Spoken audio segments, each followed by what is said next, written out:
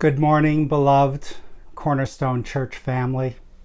I'm Pastor Bill, and it's my privilege to introduce to us today our next series of messages at Cornerstone. You know, very often Easter celebrations of the resurrection are so glorious and so magnificent that pastors worry about the next week there's going to surely be an emotional letdown. But that's not how Easter seemed to play out for many of us this year. For many of us, our Easter celebration of the resurrection barely lifted us from the weariness and the messiness and the pain and the ache in our hearts and in our culture. In the era of COVID and police brutality and systemic racism and anti-Asian hate crimes. So I want to begin this message acknowledging the reality of where we are. It's not a fun place right now to acknowledge, but it is real. If you're one of those people who are doing really well emotionally and relationally and spiritually, then praise God and pray for your brothers and sisters who are struggling. So as we begin the message this morning, I'd like you to think of a word or a phrase that accurately describes how you're doing right now in your emotional life and your relational life and your spiritual life. I don't want you to be mean to yourselves, but be honest with yourselves. I'd like you to listen to your heart for just a moment. Listen for what your heart wants to say to you about how you're doing. So I'm going to pause here for about 20 seconds and let you pick your word or phrase. So do that now.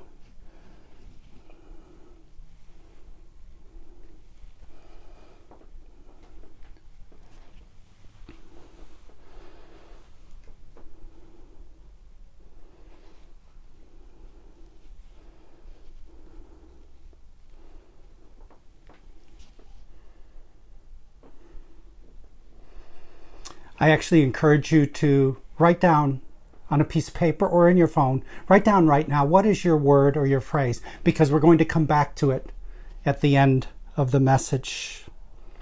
And so that we get a collective sense, if you want to, you can type in the chat right now, what's the word that you chose or the phrase that describes how you're doing in the reality of your life right now. And you can type it in right now. You can type it in as I continue talking. And don't do it if you don't want to, but if you would like to, share with the rest of us where you are. I've been checking with a lot of people over these last few weeks, a lot of people at Cornerstone with how you are really doing. And I've heard words like weariness, anger, numbness, emotionally disconnected, on edge, fearful, isolated, waves of guilt that I'm not doing something, dark, maybe hopeful, grieving, protective, pissed, mixed, checked out, guarded. 2020 and 2021 have taken a toll on us. So this last Tuesday, our daughter Sarah sent us this picture. This is our 15-month-old Ellie's teddy bear. She's our youngest grandchild. And Sarah texted, "Pandemic baby things, putting a mask on her teddy bear. This is our reality now." And then Sarah continued, "Ellie doesn't understand the reasons why. It's hard to explain to her when she needs to wear a mask because she doesn't remember ever going out in a public place. She's too young. She's putting on her mask because we're trying to teach her to wear a mask. But this is a normal thing to put masks on her stuffed animals. All she knows is seeing Mom and Dad coming home or back into our car with a mask on. It almost moves me to tears, that phrase.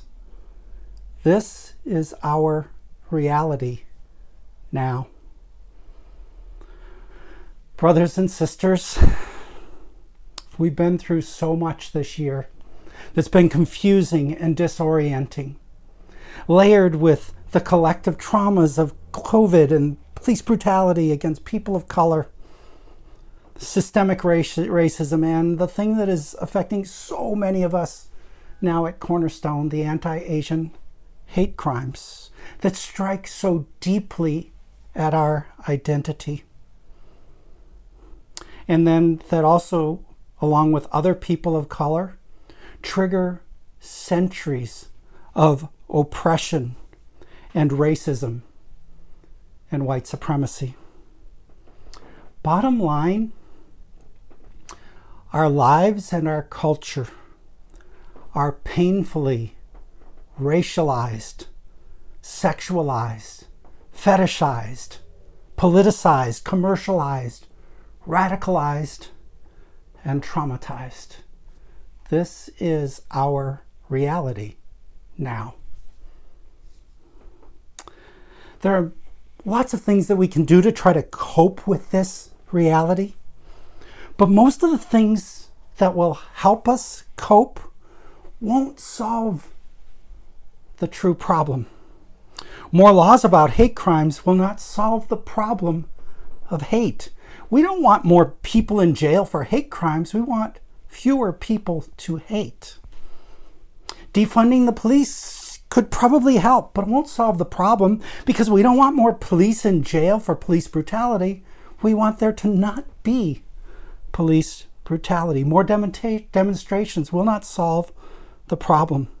More politics and better voting laws and different politicians won't solve the root of this problem. Therapy, which is probably really important for many, if not most of us, still won't solve the root problem. Self-defense skills, situational awareness, and pepper spray isn't going to solve the problem of attacks against the vulnerable. Community development won't solve it. Giving and spending more money won't solve it. Reparations won't solve this. Vaccines won't solve the root of the problem that we face. Please get vaccinated. But don't hope that once we've all been vaccinated, the root problem is solved, because it won't be. And more church services won't solve it. All of these things, important and useful in their right place. But the fundamental problem we're facing right now in our lives and in our culture is too massive to be solved by human means. No wonder we're overwhelmed, because the fundamental problem we are staring at right now is our fundamental broken humanity. We are broken. Everyone around us is broken. And broken people create broken systems of racism and broken systems of politics and immigration and mass incarceration and privilege and greed. Our fundamental problem is a broken humanity. The issues and problems facing us in our own souls and in our culture emerge out of that desperate, broken humanity. And we can address the systems with activism and money and strategies and laws. I just think that part of the reason for a deep-seated pain in many of us is that this year has forced us to unavoidably stare in the face how broken is the human race, us and our culture and world. This profound a problem is not able to be solved from our own power. This profound a problem needs a solution from a completely different level. This is a brokenness that is beyond us. None of us can, by learning more or doing more, can come up with solutions to the problem of broken humanity. We need help from another dimension to courageously and boldly address the problems of our broken humanity. We need help from God. And right now, I sense that help that we most need from God is a renewed filling of the Holy Spirit in our lives and in our church. What we most desperately need right now to face the problem all around us of our broken humanity is a renewed filling of the Holy Spirit. So for the next 8 weeks here at Cornerstone, we're going to talk about the Holy Spirit. First 4 weeks, we're going to explore how the Spirit works within us. And then in the second 4 weeks, we're going to explore how the Spirit works through us. And every message, just remember, every message in this series is based on the conviction that what we desperately need right now is a filling of the Holy Spirit, because the problem that has to be resolved is too big for us to solve on our own, even with our best ideas and our best people. Because the reality we face right now is that our lives and our world are racialized, sexualized, fetishized, politicized, commercialized, and traumatized. We desperately need the Holy Spirit. So let's talk about the Holy Spirit. Holy Spirit can be one of the, perhaps for many Christians, the Holy Spirit is the most puzzling member of the Trinity. Sometimes theologians call the Holy Spirit the shy member of the Trinity. I've told you other times before how much I love in the scriptures listening to the inter-Trinitarian dialogue, how the Father talks to the Son about the Son, how the Father talks about the Spirit, how Jesus talks to the Father, how Jesus talks about the Spirit, how the Spirit points to the Father and the Son. I just love that picture of the Trinity is this perfect picture of mutuality and individuality in a context of honor and unity. And the reason that some theologians call the Holy Spirit the shy member of the Trinity is because the Holy Spirit seems to never want to draw attention to itself. The Holy Spirit's constantly taking and getting from God and giving to us, but he always points out that this is from God. And even when the Spirit is talking about Jesus, he's always deferring and pointing to Jesus, even as the Spirit is doing the work that he is called to do as his part of the Trinity. So it's a foundational truth of Christianity that when we confess our sins and ask Jesus to become the leader of our life for the rest of our lives, at that moment of conversion, the Holy Spirit of God takes up residency and dwells within us, so that we don't have to go someplace else to find God anymore, but the Holy Spirit is within every follower of Jesus Christ. It's one of those foundational truths of Christianity that we're so used to, but it is utterly glorious that we don't have to go searching for God. We can pay attention to the Holy Spirit within us. And listen to how Jesus talks about the Holy Spirit in John chapters 14 through 16. And the setting here is that Jesus is in the upper room at the Last Supper, the Passover meal, right before he is led away and arrested and crucified. And Jesus is trying to fill in his disciples, trying to prepare them for what he knows is coming, but they haven't figured out yet. And so Jesus has this long conversation with his disciples in what's called the Upper Room Discourse. Listen to how Jesus refers to the Holy Spirit. Starting in John 14, Jesus says, "If you love me, you will keep my commandments. And I will ask the Father, and he will give you another helper to be with you forever, even the Spirit of truth, whom the world cannot receive because it neither sees him nor knows him.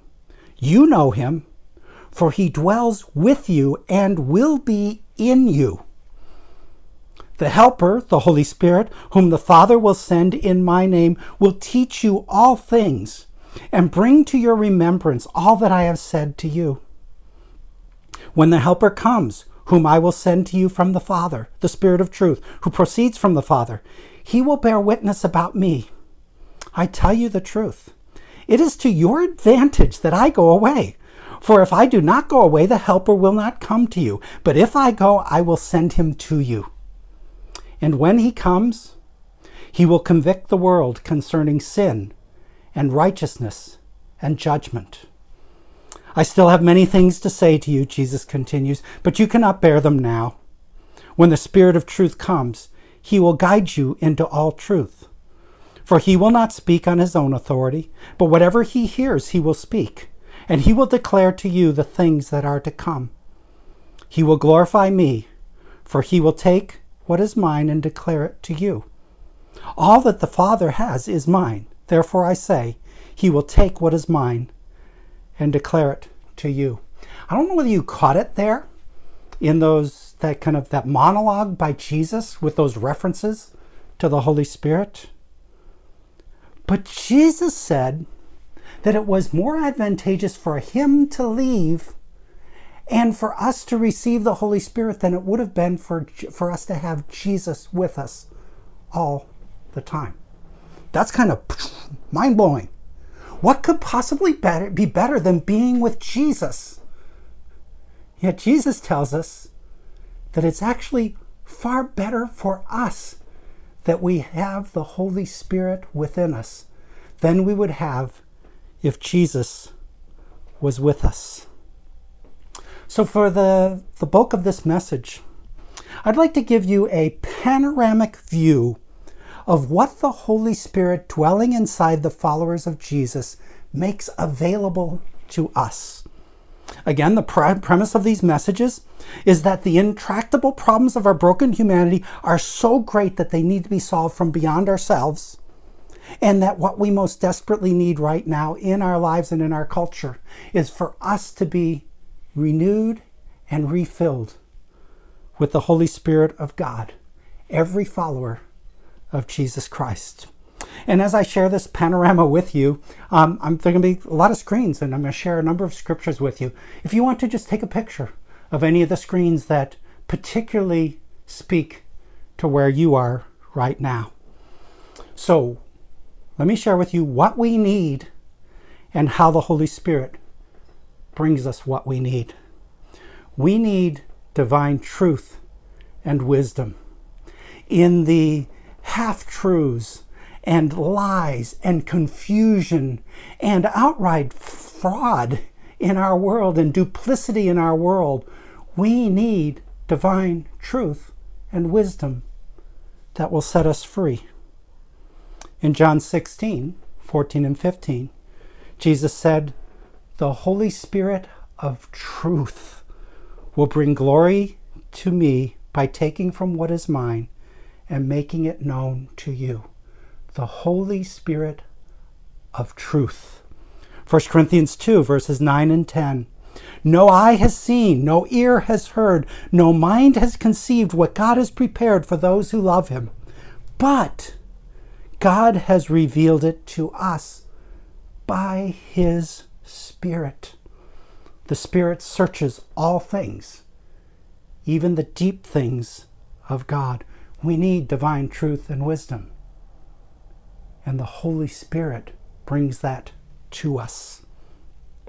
We need divine healing from the warping, twisting power of sin and brokenness. We need healing from our perfectionism, from our anger, from our pride, from our vanity, from our addiction to performance, from our envy, from our incessant search for self-fulfillment, from our stinginess, from our fears, from our cowardice, from our addictions. We need divine healing. We need divine healing from our numbing narcoticizing, from our self-sufficiency, and from our complacency to engage in the daunting problems in our own lives and in our culture. We need divine healing from the warping power of sin. Romans 8, verse 2.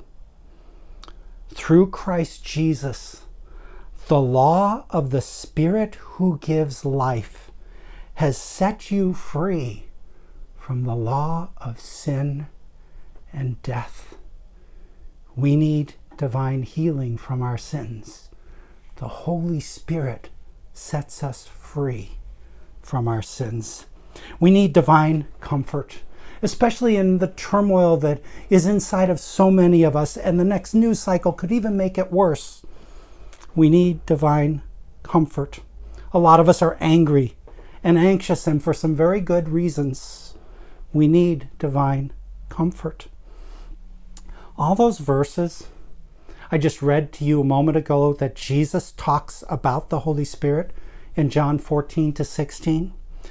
In those verses, whenever Jesus used the word helper, the Greek word is paraclete, and it means advocate or comforter, the one who comes alongside us.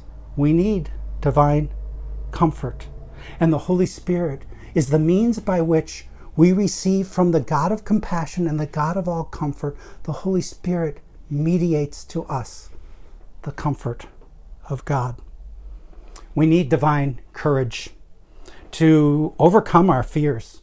A lot of us have been afraid for ourselves, and many of us even more for others, like our elders. 2 Timothy 1:7. For the Spirit God gave does not make us slaves again to fear, but gives us power, love, and a sound mind. The Holy Spirit is the one who can release us from the fears that bind us, because the Holy Spirit gives us a spirit of power and love and of a sound mind to be able to figure out what's going on in the world. We need divine resilience that won't fail us when things get really, really tough. In John 7:37 to 39, Jesus said, "If anyone is thirsty, let him come to me and drink. Whoever believes in me, streams of living water will flow from within him." By this, John informs us, by this Jesus meant the Spirit, whom those who believed were later to receive. Up to that time, the Spirit had not been given, since Jesus had not yet been glorified. Are you dry inside? Do you feel spiritually bankrupt and empty? The Holy Spirit within you can cause streams of living water to satisfy your thirst and to minister to the thirst of others. We need divine power to face what's happening in us and in our world, and to boldly announce that Jesus still saves. Acts 1:8. Jesus said, "You will receive power when the Holy Spirit comes upon you, and you will be my witnesses in Jerusalem and in Judea and Samaria and to the ends of the earth." The Holy Spirit of God within you, when you are filled with the Spirit, He brings you divine power. We need divine hope to combat the hopelessness that is all around us and in many of our own hearts right now. Romans 15, verse 13. May the God of hope fill you with all joy and peace as you trust in Him, so that you may overflow with hope by the power of the Holy Spirit. And Romans 5:5 says, hope does not disappoint us, because God has poured His love into our hearts by the Holy Spirit, whom He has given us. Are you feeling hopeless? Ask for the filling of the Holy Spirit, and your hope will be renewed. We need divine character, which is to say, we need the fruit of the Holy Spirit. Galatians chapter 5 has a long list of the sins of broken humanity that wreck lives, like selfish ambition and sexual impurity and anger and jealousy and discord and envy, and on the list goes. But right after the list of those sins of broken humanity, the Apostle Paul says, but the fruit of the Spirit is love, joy, peace, patience, kindness, goodness, faithfulness, and self-control.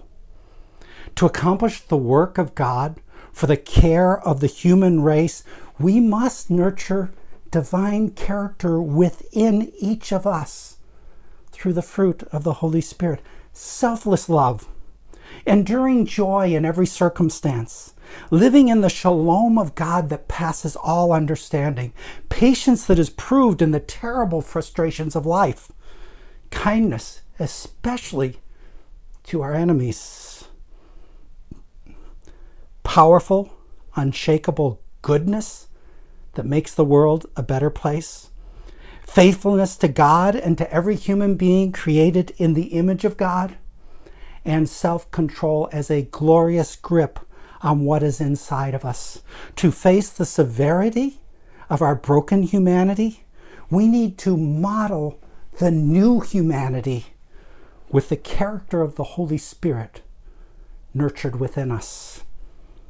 We need just two more.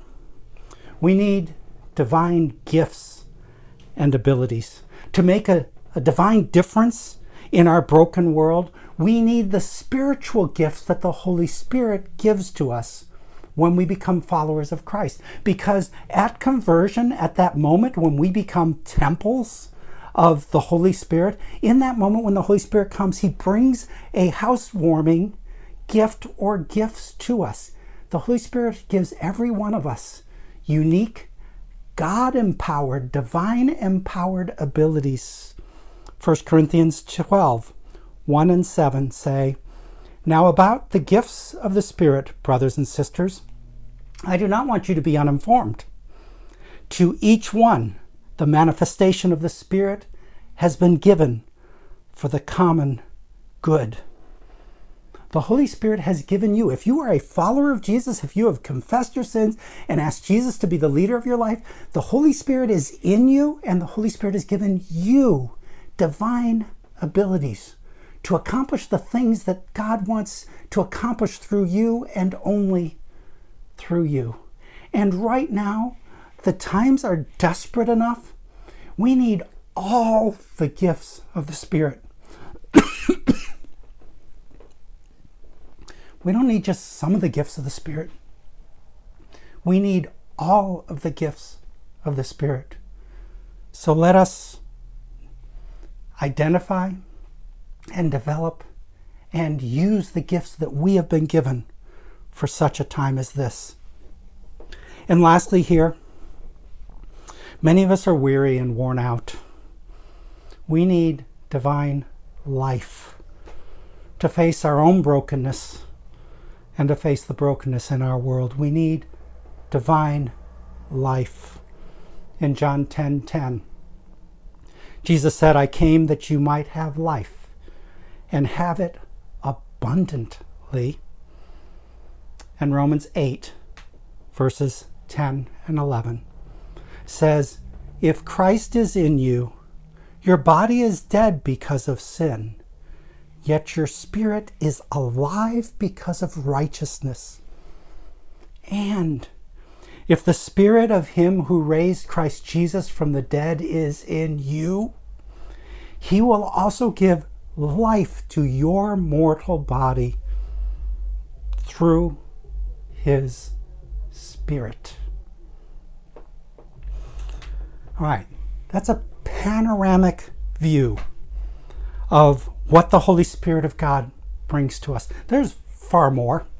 In fact, there's a lifelong journey to be filled with the Spirit and to be anointed by the Spirit, to be compelled by the Spirit, to be controlled not by the sinful nature, but by the Spirit, to be led by the Spirit, to be in step with the Spirit, to please the Spirit, to be fit temples of the Holy Spirit, to be renewed by the Spirit, to not quench the Spirit, and to make every effort to maintain the unity of the Spirit.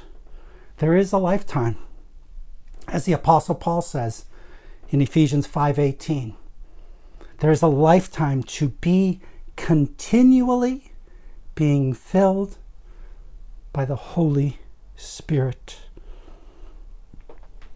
All of which brings us to how.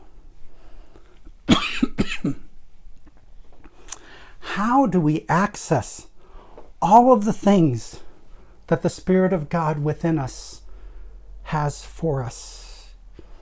And interestingly, this is the easiest part of the whole message, because Jesus is completely clear on how we access the divine abilities, the divine power, the divine comfort, how we access all the things that the Holy Spirit has for us.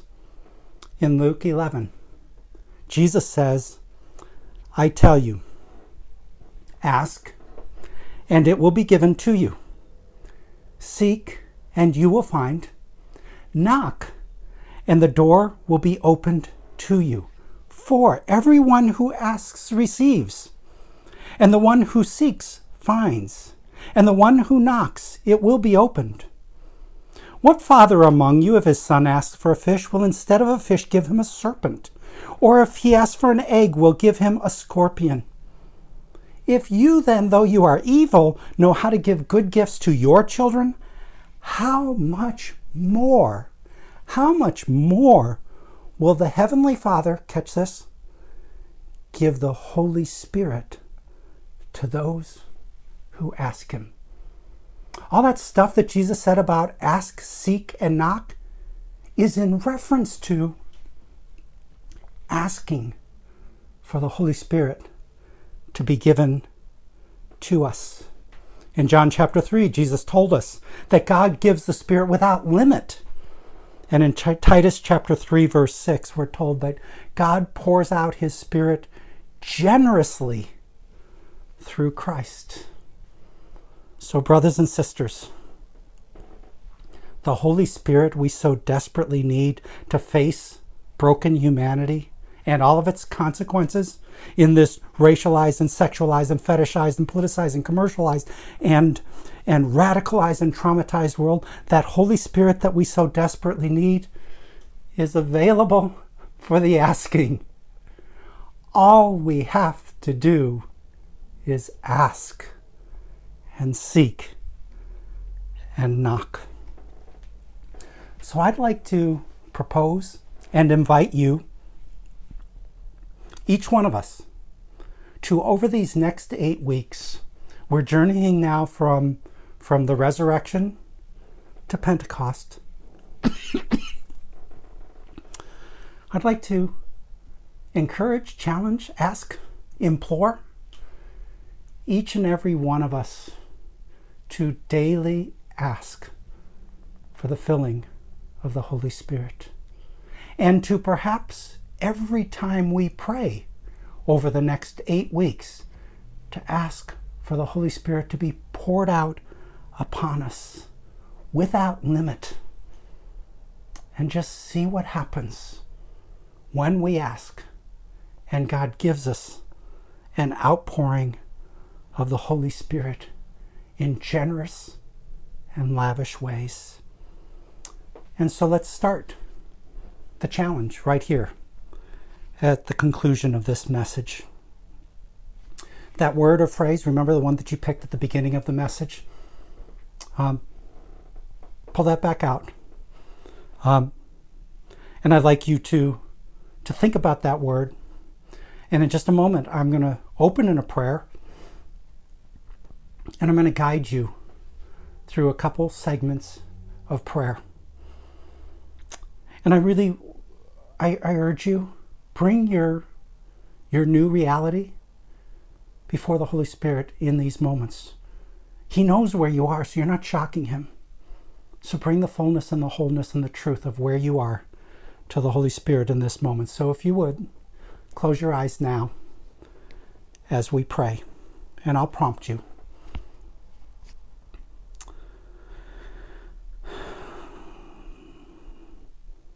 Father in heaven, we are all over the place as a congregation. And many of us are all over the place in our own souls. Jesus, would you give us the presence of the Holy Spirit right now in this moment to sit with us where we are in our current reality? Holy Spirit, come. And we're not trying to fix anything. We're not trying to solve anything. We just want to be with you. Holy Spirit, we want you to be with us in our reality right now. So in this moment, Holy Spirit, come. And now in this paused moment, bring your word to the Holy Spirit.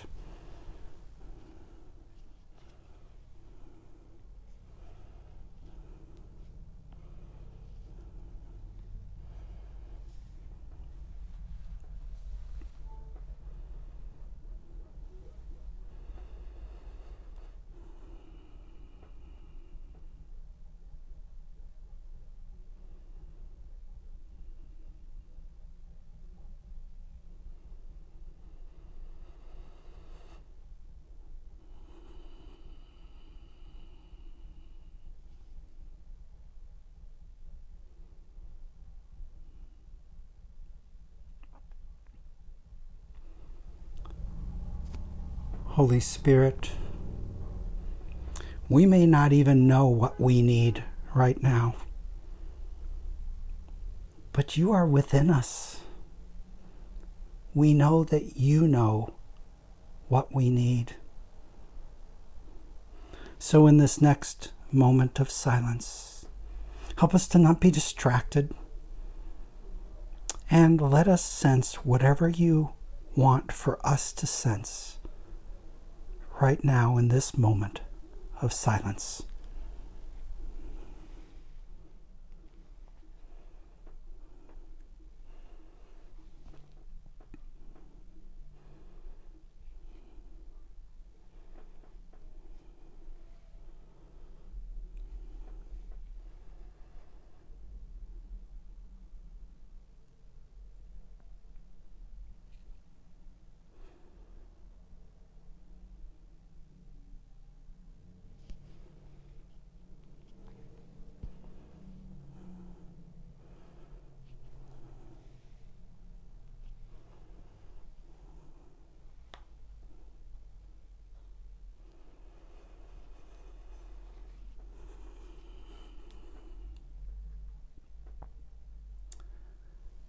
And now, Father in heaven, as we've explored this panorama of all that your Spirit has for us,